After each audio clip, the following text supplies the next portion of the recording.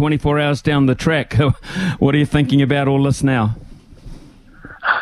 I guess still in the process of bewilderment, but nevertheless, the picture's being painted a little clearer. And if you really analyse it, what it is, it's I suppose if you're going to give some credit, you got to give it credit to the Saudis. The Saudis, I would say, embarked on LIV Golf with one end goal in mind, that they wanted to be a controlling factor within the PGA Tour, and I think that's and when you think about it, they've actually just achieved that, and the players are only pawns in a very, very, very large money game, right? And even the LIV golfers, not that I feel one iota of sympathy for any of them, some of those would just get cast aside now, So it's an interesting where it ends up, right? It ends up because if you'd have said 3 years ago, well, the Saudis want to buy a share of PGA Tour, everyone would have said, what drugs are you taking?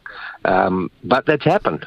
And it's happened through they're throwing so much money at a thing called LIV Golf, which has brought PGA Tour to a point where they realise that financially to fight this thing is probably, they don't have the bottomless pit that the Saudis have.